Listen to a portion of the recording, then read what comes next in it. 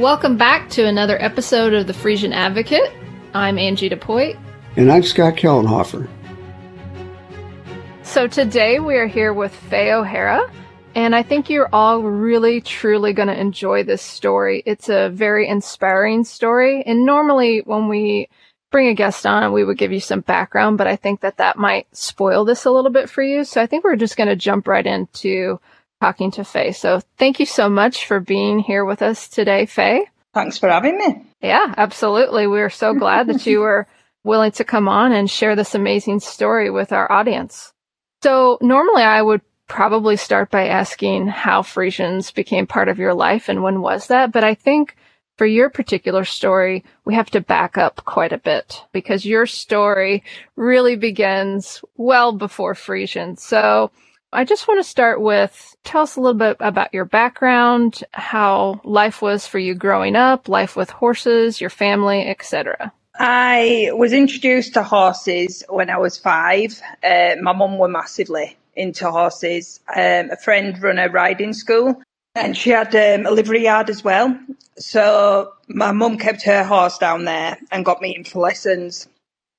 And about 6 months later, my mum decided, when I knew the basics, it was time to get me a pony. So she convinced my dad. My dad wasn't very horsey. And we got me a little Palomino Welsh bee. Now, I could just about ride when we got this pony. It wasn't really a first pony. Let's say I spent more time on the ground than I did its back. But eventually I learned to stick and ended up jumping. My mum wanted me to do, well, my mum jumped, so we got into jumping and horses just massively became my life. That's all I did was school, horses, home, school, horses, home.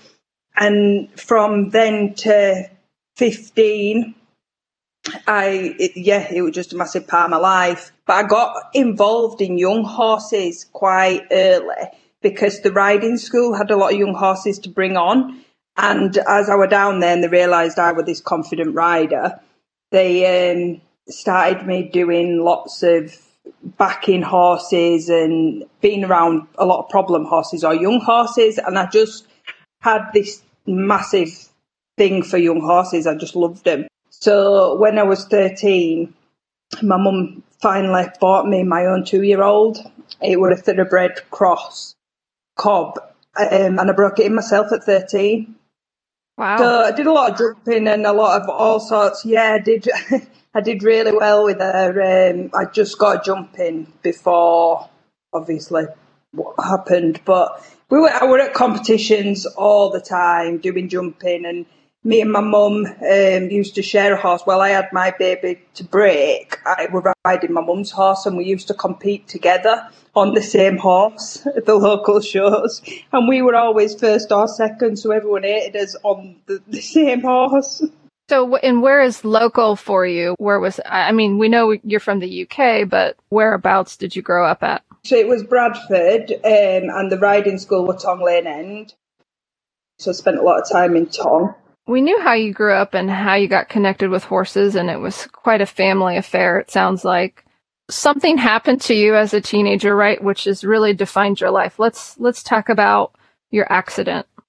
So, like I say, I was at the yard all the time, and when I was 14, I started getting a life outside the horses as well. And having friends and stuff. And there were girls down at yard and we used to go out a lot and got involved, with boyfriends and stuff, as you do as a teenager, and started rebelling a little bit and just being a normal teenager. Just normal, life. But, yeah, pretty horrible teenager, to be honest with you. And then when I was 15... it was the Easter holidays. We were off from school, and I did spend my life a lot grounded, or I were a brat, to say the least.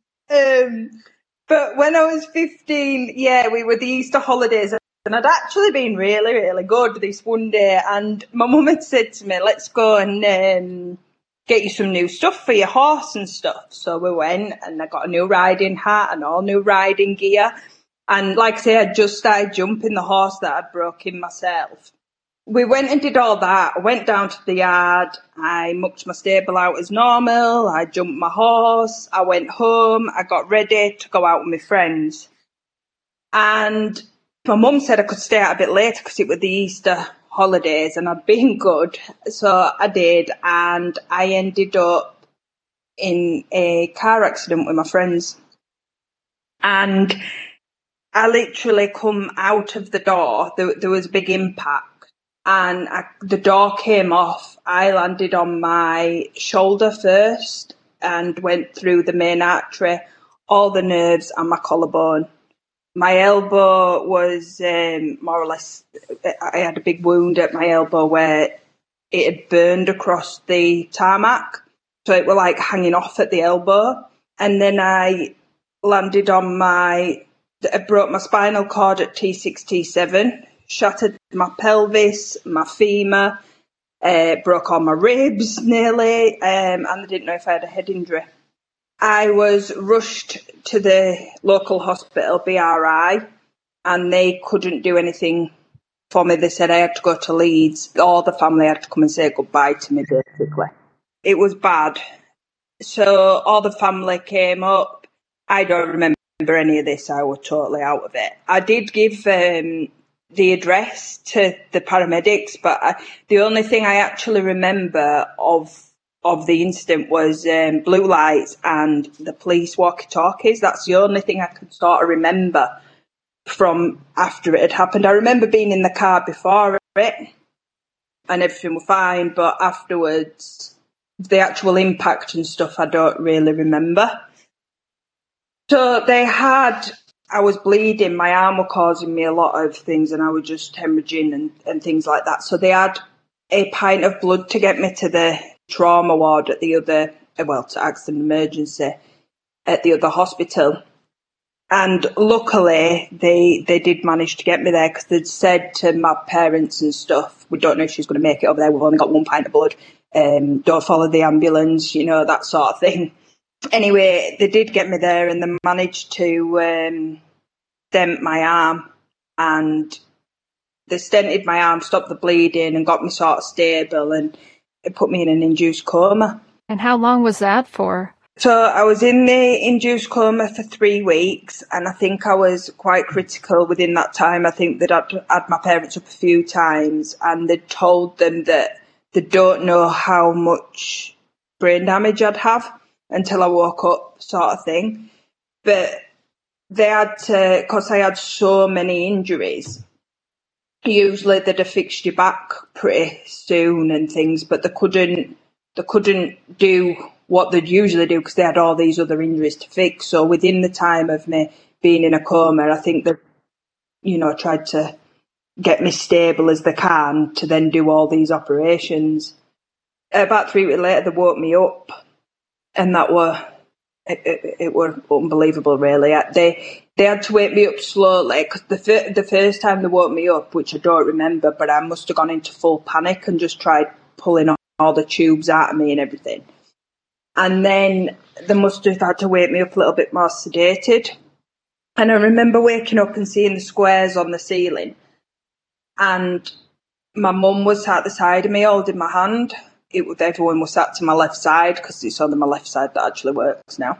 And I looked at these ceilings. I tried to move, and I had nothing. I couldn't move. I'm shouting my mum, but I couldn't say anything because I had a tube down my throat. Of life support. I had no voice box, and my mum was saying to me, "It's okay, being in an accident."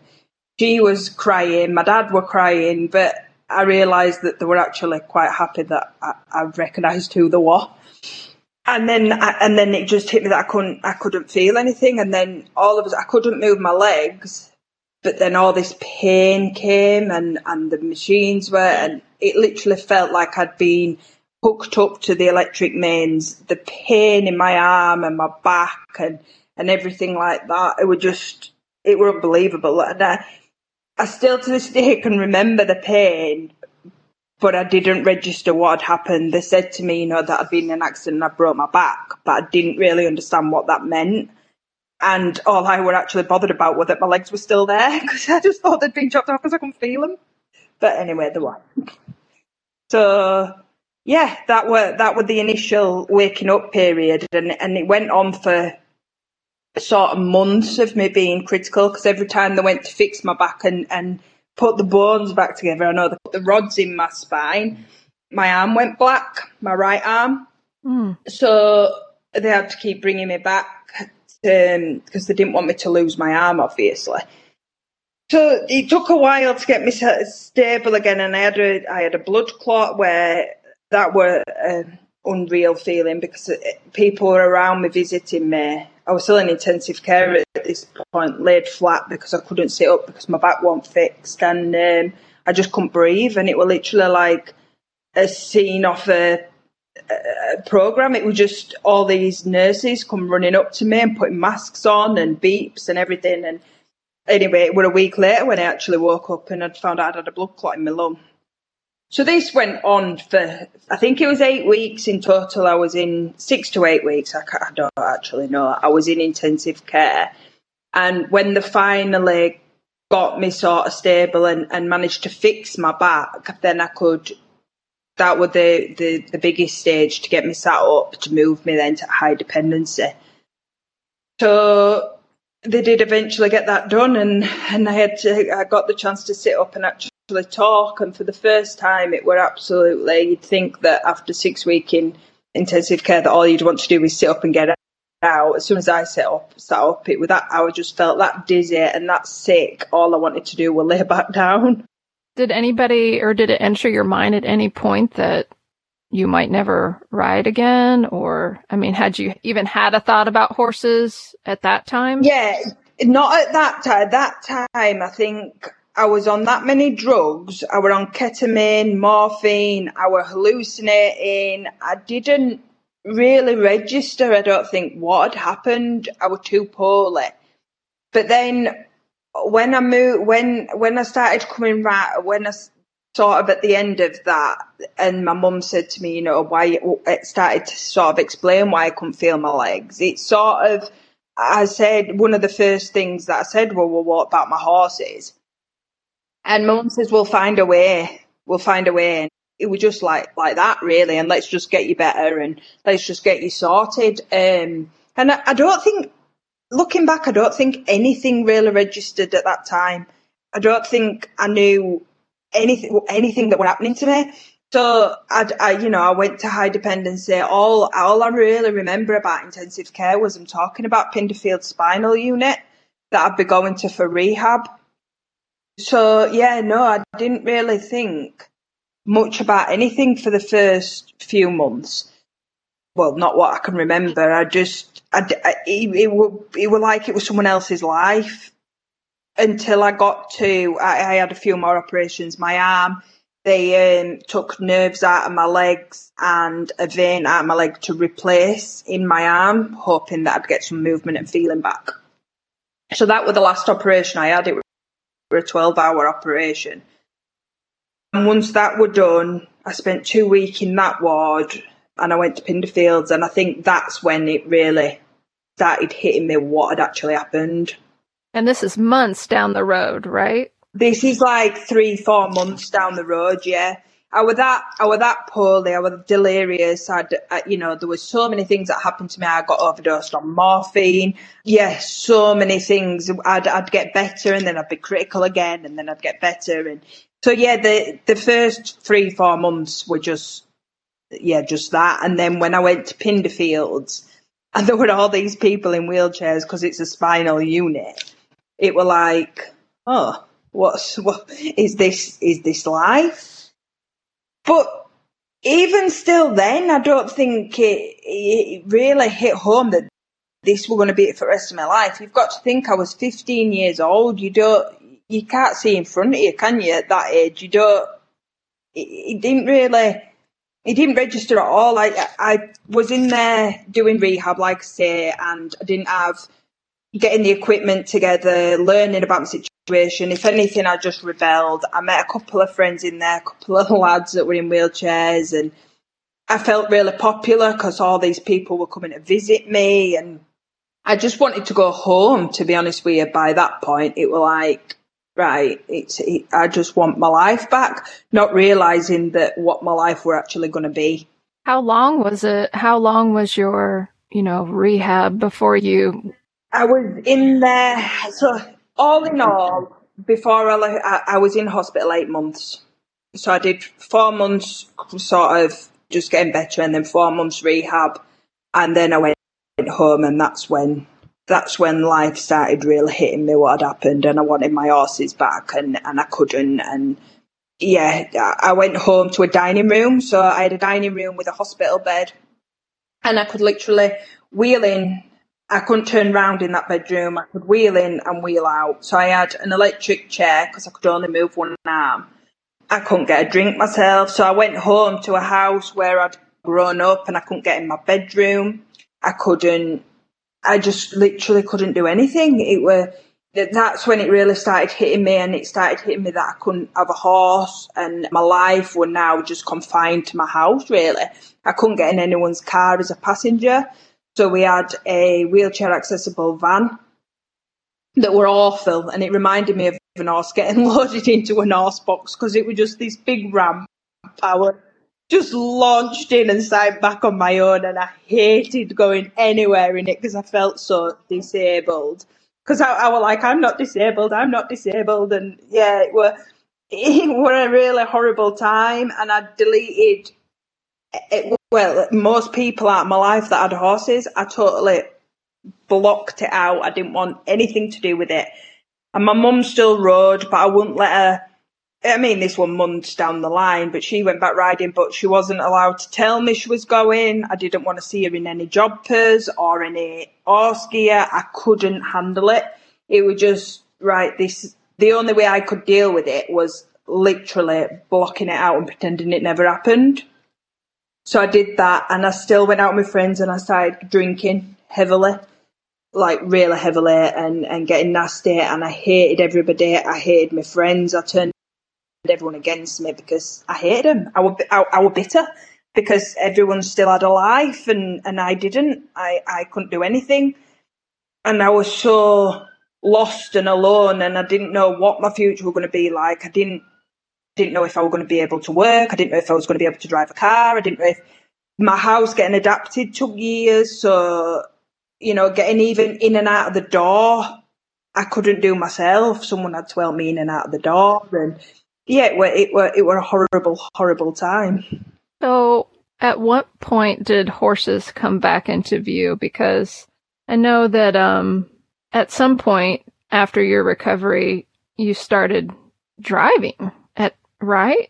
So how long was that after the accident? Tell us, how that came about. I understand these severe bouts of depression. I really do. And I admire your ability to, at this point, bounce back. But I'm curious, and I know Angie's this is kind of where her question is going, that your passion for horses, is that what turned your life around? Is that the conduit that made you have a zest for life again?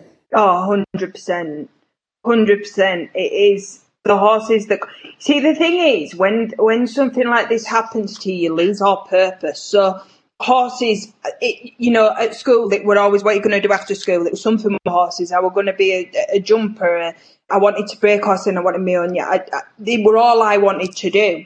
So for everything to stop with that, and some people mentioned carriage driving, and people mentioned riding. You can go to RDA sessions and you can get on them and things like that. And I knew with my situation, I know there's a lot of para people that do ride, but because of my injury to my arm as well, and I'm quite a high injury, so I'm like chest, so I've got no core strength whatsoever. So I could go to an RDA group and, sit on a horse and have a plod round, but I broke horses in. Now we're doing cross country, polo, show jumping, you name it. I didn't want to just go back and sit on a horse. I thought that'll fry my brain more.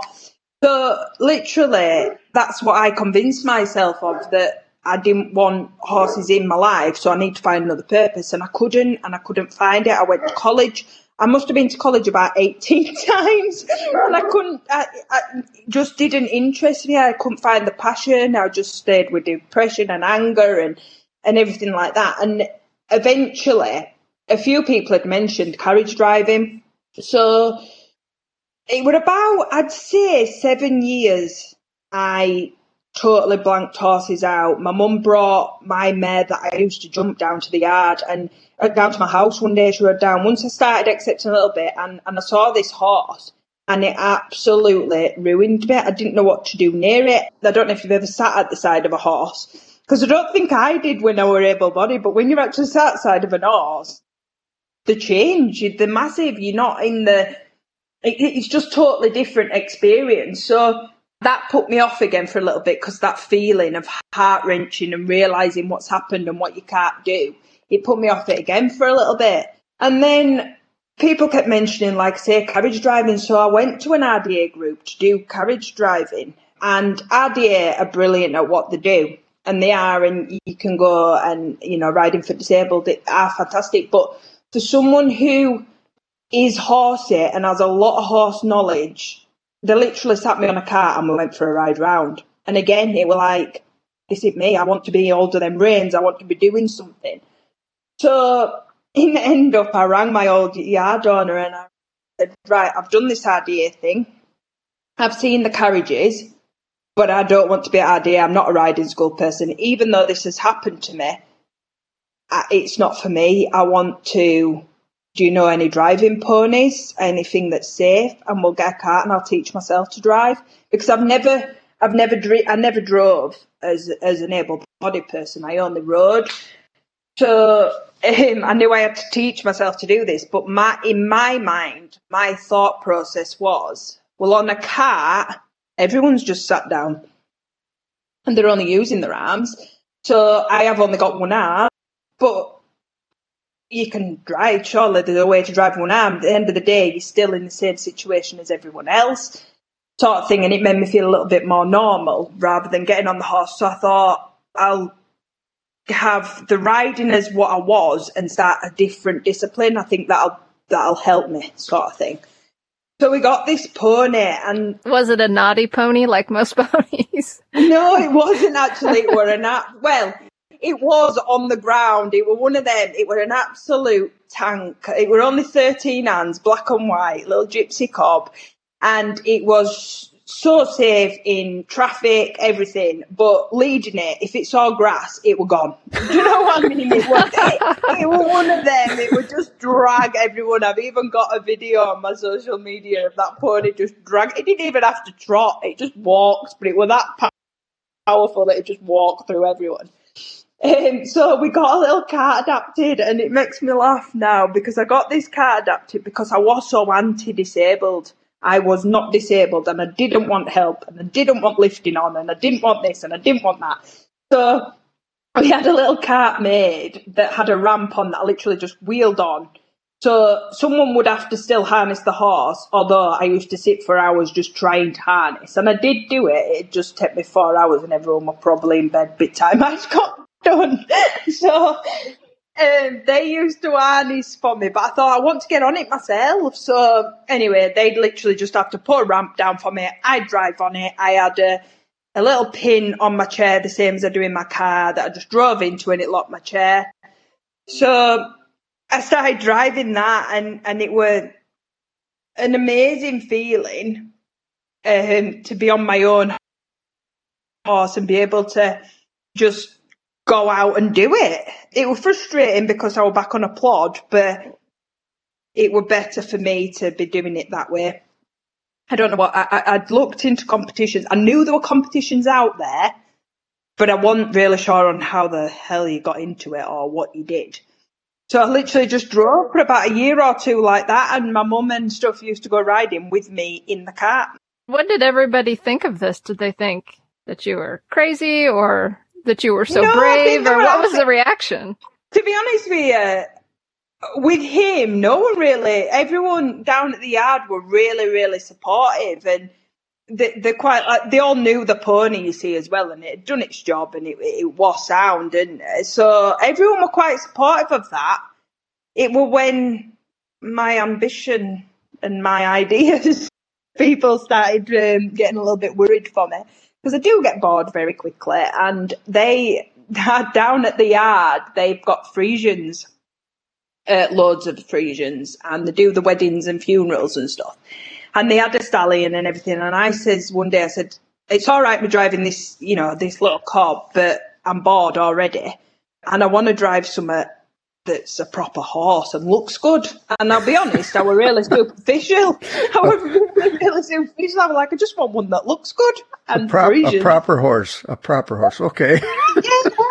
I think everybody has that reaction with Friesians, though. I mean, yeah.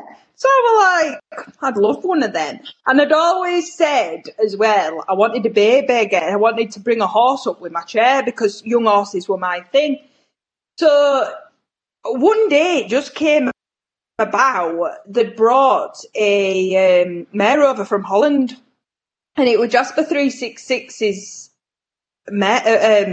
offspring. So she's rang me and she says, it's a little bit mental, this horse. It's only 4. No. It's a little bit, scared of its own shadow. I don't think it's going to make a riding horse. I don't think it's going to do well. Do you want to buy it and breed it? Because you've always said you want a youngster. So I thought, definitely a bit of me, this one. I definitely want that. So, chance of danger, small chance of success, sign you up. Yeah, exactly. So I thought, well, we're not going to be driving this mare, but I will breed it, and then I've got the baby. So, and Janet makes me laugh because Janet was fully supportive of this. I bought the horse off Janet. So she did it and she put it in foal to her stallion.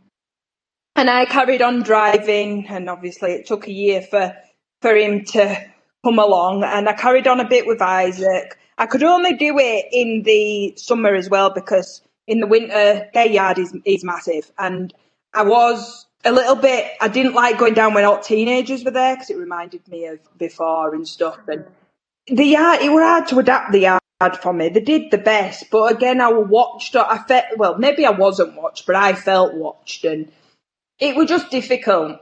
So I could only do it when my mum or anyone else were about, and I carried on doing bits of driving. Then I had a few illnesses in between, and a year later, Majestic was born. And what was that like? Were you there when he was born? Oh, I wasn't there when he was born, but when she rang me and said, well, at first he were a filly, which is definitely not. But she rang me and she says, yeah, you've got a little filly. So I went, oh, yeah. Anyway, 2 days later, no, it's a colt. So, when he was born. That happens to a lot of people. I was absolutely over the moon when he was born. And I said, right, I'm coming up. And I literally ruined that foal because everyone hated him because I used to go in the field with all the mares and foals and sit and play with him in the field. But he became that friendly that no one else could get in the field because he was just there. He become like the biggest character ever because I was playing with him. I've got videos of him playing with knob on my chair and all sorts of stuff. And I was like, in my head, I knew that I was going to drive this horse. I think everyone else just thought I had a little baby to play with. If I'm honest, I think that, well, even they'll say now I didn't expect this to happen. So for about the first 3 or 4 months of his life, I just played with him and just side field. And that was better than than driving to me, just having that time and knowing that I was going to bring this horse up myself. I didn't know how. I didn't know what we were going to do when it got bigger or how we were going to break it or anything, but I just enjoyed the moment. And he then got turned away to go be a foal and a horse and stuff. And he got brought back as a yearling, and I did little bits with him then. And he come down as a yearling, and he were a different animal. They were mental. And then he went away again, and I got poorly again, and I was poorly quite severely. I got sepsis, and I was in hospital, and I was at college at the time when I went to, because I thought I want a normal life and I want a job and all this sort of thing. And I ended up getting sepsis and really, really ill. And he was coming up to 2 years old. And in hospital, when I come round, I said to my mum and dad, I said, he's coming up to 2 now, which is the age I got my youngster when I was 13. And I said, I want to do something with him because I'm sick of picking horses up and doing it in between. It wasn't like I could ever get fully back into it like when I were able-bodied. So I was getting bored of that, and I says, I'm wasting my life, and the only thing that actually has made me happy is when Majestic were born. As much as I loved driving Isaac, it wasn't, I don't know, it was brilliant, but it wasn't. It reminded me a lot. I always wanted more, basically. So I says to my mum, I had a bungalow with a garden, and I said, I need to find some land near this bungalow. So I put out for some land to rent, and my mum had bred a horse at the same time as Majestic. So she had Star and I had Majestic, and I says, can we move him to a field near my house? I said, and I'll employ someone to bring him round every day, and I'm just going to mess about with him and get him ready for the world and let him start seeing stuff and start leading him and making sure that he understands me and my chair. So I did that. I rented some land near my house and literally brought him back to my garage and got a tie ring put up in my garden. So yeah, he used to come round, and it was frustrating. And that's when everyone started saying to me, Faye, this is not right. You've got a 2-year-old. He's quite big. We're about 14 at that time, but you know what 2-year-olds are like, and he were wild. He were absolutely wild, and he'd come round and he'd throw himself all over, and try to tie him up, and he'd barge into my chair, and he'd I mean, I can't feel my legs, so I wasn't that bothered about him standing on my feet. No, but he were mental. And I used to go in and go, no, I'll handle this, and I'd cry, and I'd think, I've told everyone I'm going to drive this horse. How the hell am I going to do it? Like I used to say to everybody else, I was going, yep, I'm going to drive it. To myself on a night, I was thinking, I have no idea how I'm going to do this. But I persevered, and I just started leading him and making him stay on the left side of me, side of my chair. And when my chair stopped, he'd stop, and just spent days like that and brushing him. And eventually it became, well, they do, don't they? They get used to it. And then one day we're just eating grass on my garden, and I moved and he followed me. Literally just like that. I wheeled off, and he just, everywhere I went, he was by my side. And that day, honestly, it felt like I had a purpose again. I had so much to focus on, and I were me again. I'd made this horse. He were only 2-year-old, he wasn't broke or anything, but I'd made him have this bond with me, and I'd taught him something, and I thought, I'm not useless anymore, because that's what I felt. I felt useless.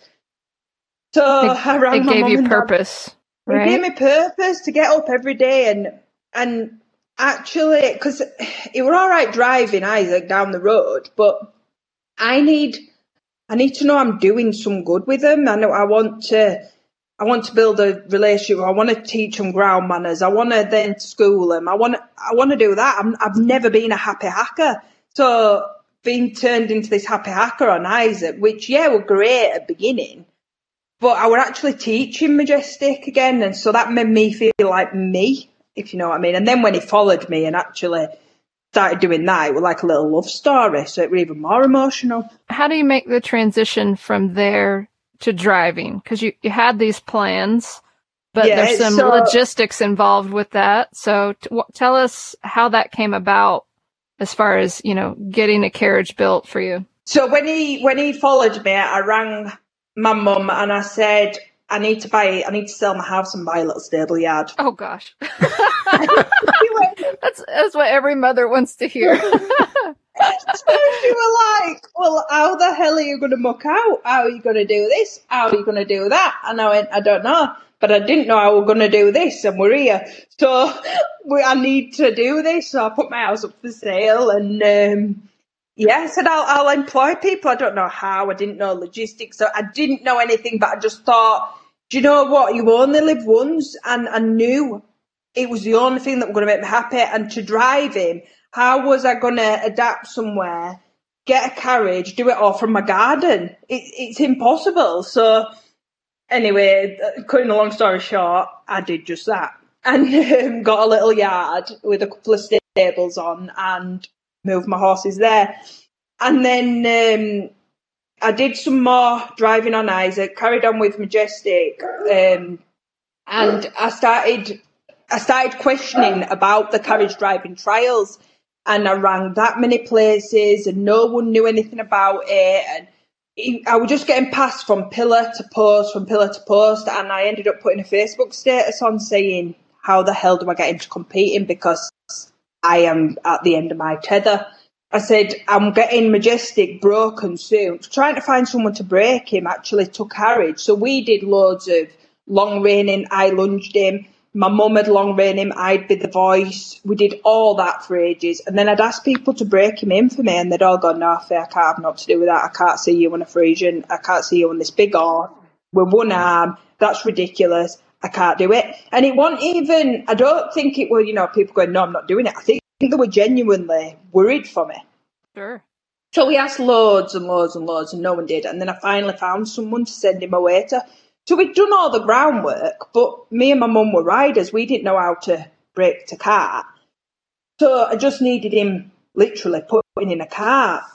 So in the meantime, he went away. I put this Facebook status on. I ended up getting told about carriage driving trials. Went and met Pat Cooper, and she changed my life. I said to her, I've got this Friesian, and she looked at me. She says, have you ever done driving trials? I was like, nope, I don't know anything about it. I don't know any rules. I don't know nothing what it entails. But I've got this young Friesian. I said, he's away getting broken at a minute. And I bet she thought, are you having a laugh? So she says, well, you need some start on. So you need something to start on. And I was like, well, it's fine. I said, I've got a cob pony. I said, I can start on that. But I will end up on Majestic, but we'll start on the pony, that's fine. So she says, well, you need a carriage. So I was like, right, okay. She says, and you can't drive from your wheelchair. You need to obviously get in the carriage. You need a seat and da-da-da-da-da. So we found Janet, who's a massive part of my life anyway, and who got me the Friesian, told me about Isaac Stewart. So I rings Isaac and I says, he makes carts. I said, right. I said, I've got a really thing for you here. I said, but I need a cart adapting. I want to adapt him for a Friesian. I've got one arm, and I don't know how I'm getting on this carriage, but I need a competition carriage making. And he were like, well, what even is this phone call? And I was like, right. I said, well, I want to compete. I said, but yeah, we need to find a way to make me a seat that'll sort of hold me so I don't just flop out because I've got no car. And we also need to find a way to get me on it. So between us, eventually, we come up with a car winch, and a frame went over the carriage, like a swing frame, and a car winch that got hooked up to a leisure battery. And he made me a seat that tipped back and a foot plate, so my feet still can hold me in, but it's tipped back a little bit is the seat. So, yeah, he thought I was mental, and I was like, but I am going to drive this Friesian. And he went, to be honest with you, Faye, after everything I've just heard and all this time that went through adapting this carriage, he went, I think you're going to drive that Friesian. But anyway, within 3 months of meeting Pat, I were at my first competition on the pony. Wow. I got on that carriage, and that's when things sort of, took a change. I was back in an arena I had to do dressage, cones and obstacles indoors. And I were crap. I took every ball down now. I'm not even great now, but I were really bad then. But yeah, it was just like, I'd still come out going, yeah, I'll be champion one day. It didn't matter, right? It didn't matter. I just thought, I'm here and I'm doing it. And I would never have done that a few years before because I was so anti-disabled and I didn't want to use a hoist and everything else. But I just thought Majestic made me want to get on him that much that I didn't really care how I had to do it. It just got in my head that one day I'm going to drive this horse. So I did a few competitions on Isaac and got bored, as I did. And I rang Pat, and Majestic came back from being broken. So he was broken to carriage now. And they said to me, don't you drive him. He's not great in traffic, not yet. Let someone else, get him used to it, doing stuff. I let my mum drive him twice and I were on him. I'm not surprised. I was like, nope, it's my horse. And to be fair, my mum said, that horse trusts you. And he does. And, before I would have probably said, yeah, whatever. But he's like a big Labrador. He follows me like a dog. He is bolchy and he can be, he needs telling and putting in his place. But if you're an horse person, whether you're in a chair or not, you can read them, can't you? And you can do things. And I started driving him, and I was scared the first time, and especially I got on him in my arena, and it went from, like, when I drove pony, it felt like an Olympic-size arena. I got on Majestic in there, and it, like, shrunk. I did 2 steps, and I were at end, and I was like, oh, no, how am I even going to do this? I loved the feeling, but also I were a bit like, yeah, this is different now. I've got one arm, and how am I going to do it? But I missed a massive part out of this. Pat made me use my arm, my bad arm. She managed to get a bungee around my wrist because she saw I had a little bit of movement in my right arm. And we adapted it so that I can actually pull my right arm. So, yeah, I can actually use 2 arms. I do have to take over with my left arm a lot, but I do actually have 2 arms. And that must have been incredible for you to just have any ability to use that, right? It were amazing because doing one arm, it felt so unnatural. And having the 2 arms, although I can't use it brilliantly, and it's about as much use as an ashtray on a motorbike in normal day-to-day life, on the horse, it actually helps out massively. And it were a great feeling. Absolutely great. It were a lot of work to work out the coordination again and all that sort of things, but I absolutely loved it, being able to do it. So after a few competitions on Isaac, like I say, I rang Pat and I said, I'm on this Friesian. Can I bring him? And she was like, I don't know if you're ready. I said, listen, just let me bring him for a lesson. So just one lesson. I said, and see what you think. So I took him and she went, he's really good, isn't he? I went, yeah, see, I told you. I said, just let me take it. And then everyone were like, oh, Faye, you scared me on that horse. Not that it done no major. I think it was just the fact that I am literally quite severe. I have got severe disabilities, so it is a bit worrying. But like I said, I rode crazy mental horses and I broke my back in a car. So I ain't going to stop doing this. So you're all just going to have to get used to it. Basically. So a few people said that I needed to let other people take him to his first competition because obviously this is a young horse, a sporty horse, a powerful horse, and you're taking him to an indoor competition where all these things are going on and but I didn't. I took him myself to the first competition, and I'm on the one that's ever competed him since. So where are you guys at in your journey today? What kinds of things are you guys working on, and how old is he now? So he's 8 now. We're still not brilliant because Friesians are really hard work in the fact of the way they can bend and do things. So when you haven't got both your arms and you haven't got the stability in your core to hold yourself up and hold them, it's pretty difficult. It is difficult to drive. If you've got Friesians, anyone will know that they can twist the neck, can't they? And so it's very difficult, but I'm getting there and I won't give up on him no matter what, even though because it is hard work. And I probably, if I'd have chosen a different breed, I'd have got where I'd been a lot higher.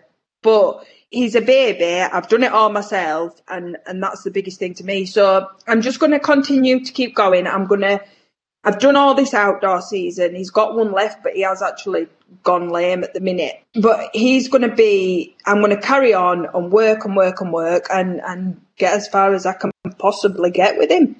How old was Majestic when you first competed with him? 4.5. So you've been competing with him for 3.5 years now, more or less. Well, I have, but COVID happened, didn't it? Oh, so yeah. I started with him and then we had COVID, so that were 2 years off. And then last season I was just about to start and I had a fall off him. So a barrel got stuck under my carriage and tipped me. Oh, jeez. I was at home doing some practicing and I got tipped out and thrown over a fence and I broke 3 bones and he pulled a ligament because he panicked after I fell off. So he must have pulled the ligament. So we missed all last season. And this has been our first season. And we're holding his own. In dressage, we do really well. And I'm competing able-bodied, so I'm not competing against anyone disabled at the minute. It is all able-bodied. We're holding his own. It's just going to take time. So this has actually only been our first season in the 8 years, full season. So we've got plenty more to do. So you've developed quite a love affair with this Friesian horse. They're a charismatic horse. I would suspect you would recommend them to people because of their personalities and so on, right? Yeah, 100%. I think the thing with them is they are I've got 6 horses now and I drive 3, but Majestic they're just a different sort of breed. Like the bond that you can get with them, and they're so trusting. If you can gain the trust of a Friesian, you've got something for life. 100%. Well, I own his mum as well, and she's the same. They are a total different breed to any other, and they're so loyal and trusting. And if you can build it, you've got something that'll keep you safe, I think. Well, that's what I think that's kind of a universal appraisal of Friesian horses, is that you've seen it firsthand now, how human-oriented they are. And yeah, they are. It makes for a great partnership, especially in somebody that's in your situation. Yeah, they are, and they're so playful and so loving, he has not gotten, him and his mum, both of them are so loving, and so the characters in their own rights, they don't have a dull moment, do they? They are like a person or a dog. They literally are. Yeah. But yeah, he's changed my life. I have to say, he's the horse that definitely made my life worth living. This has been an inspiring story of highs and lows, and the path you're on now is, again, very inspiring for anybody who's had a personal challenge, whether it be physical or mental, and how much a Friesian horse can change your life. It's been very inspiring. I think they're a very underestimated breed. I really do, because a lot of people, some think that the badger, I don't know. Through the times, people have thought, well, I've had a lot of negatives. Not now. A lot of people, I've won a lot of people over with him, but a lot of negatives about them. But I think they're just unbelievable, and they are a breed, I would say, will give you their all. Yeah. Yeah.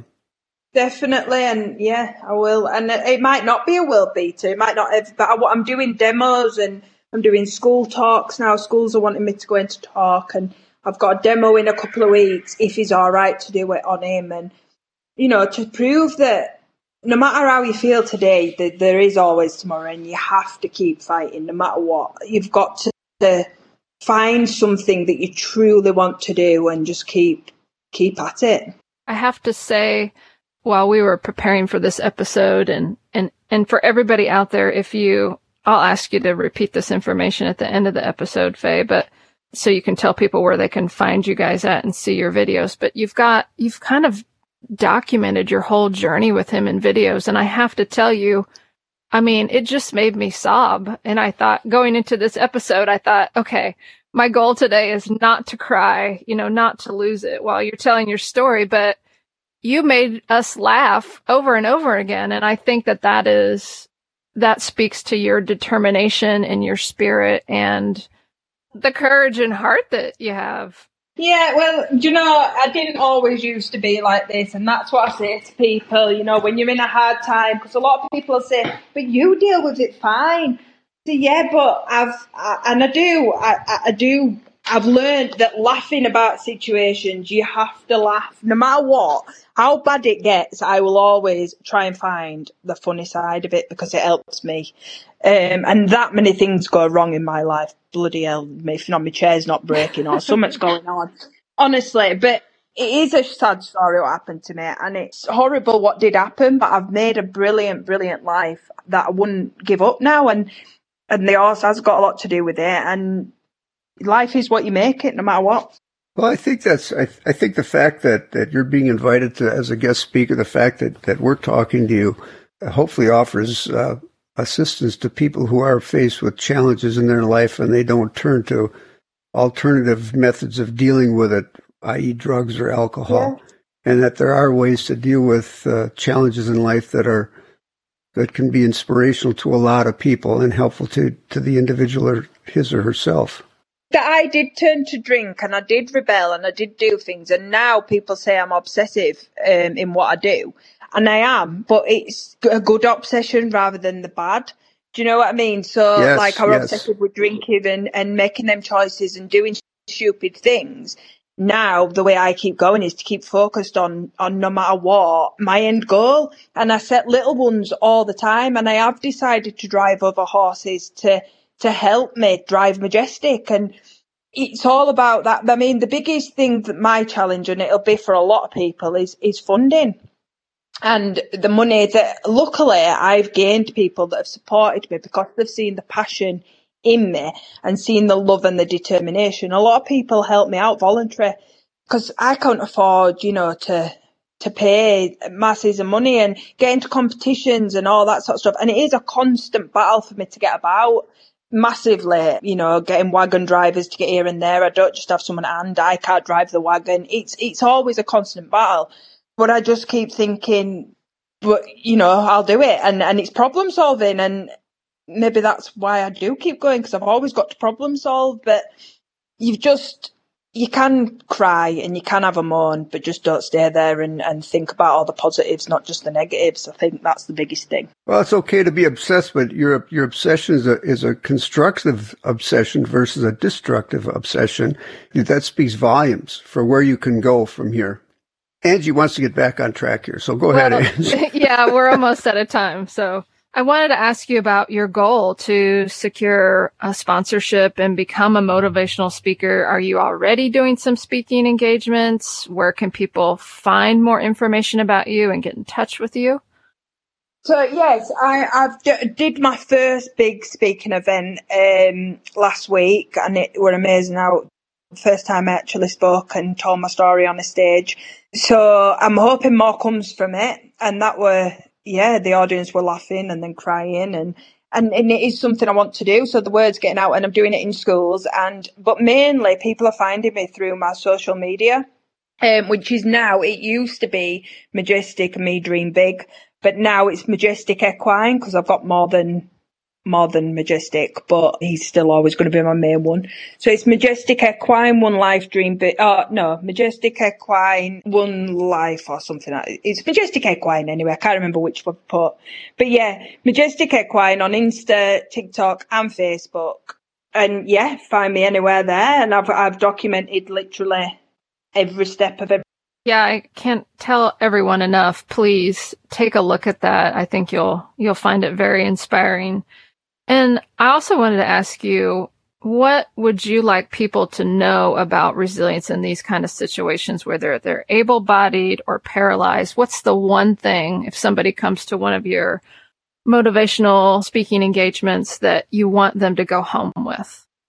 That you can't look at the time. You can't think that everything's going to happen overnight and you're going to feel better just there and then. It's a long, long road.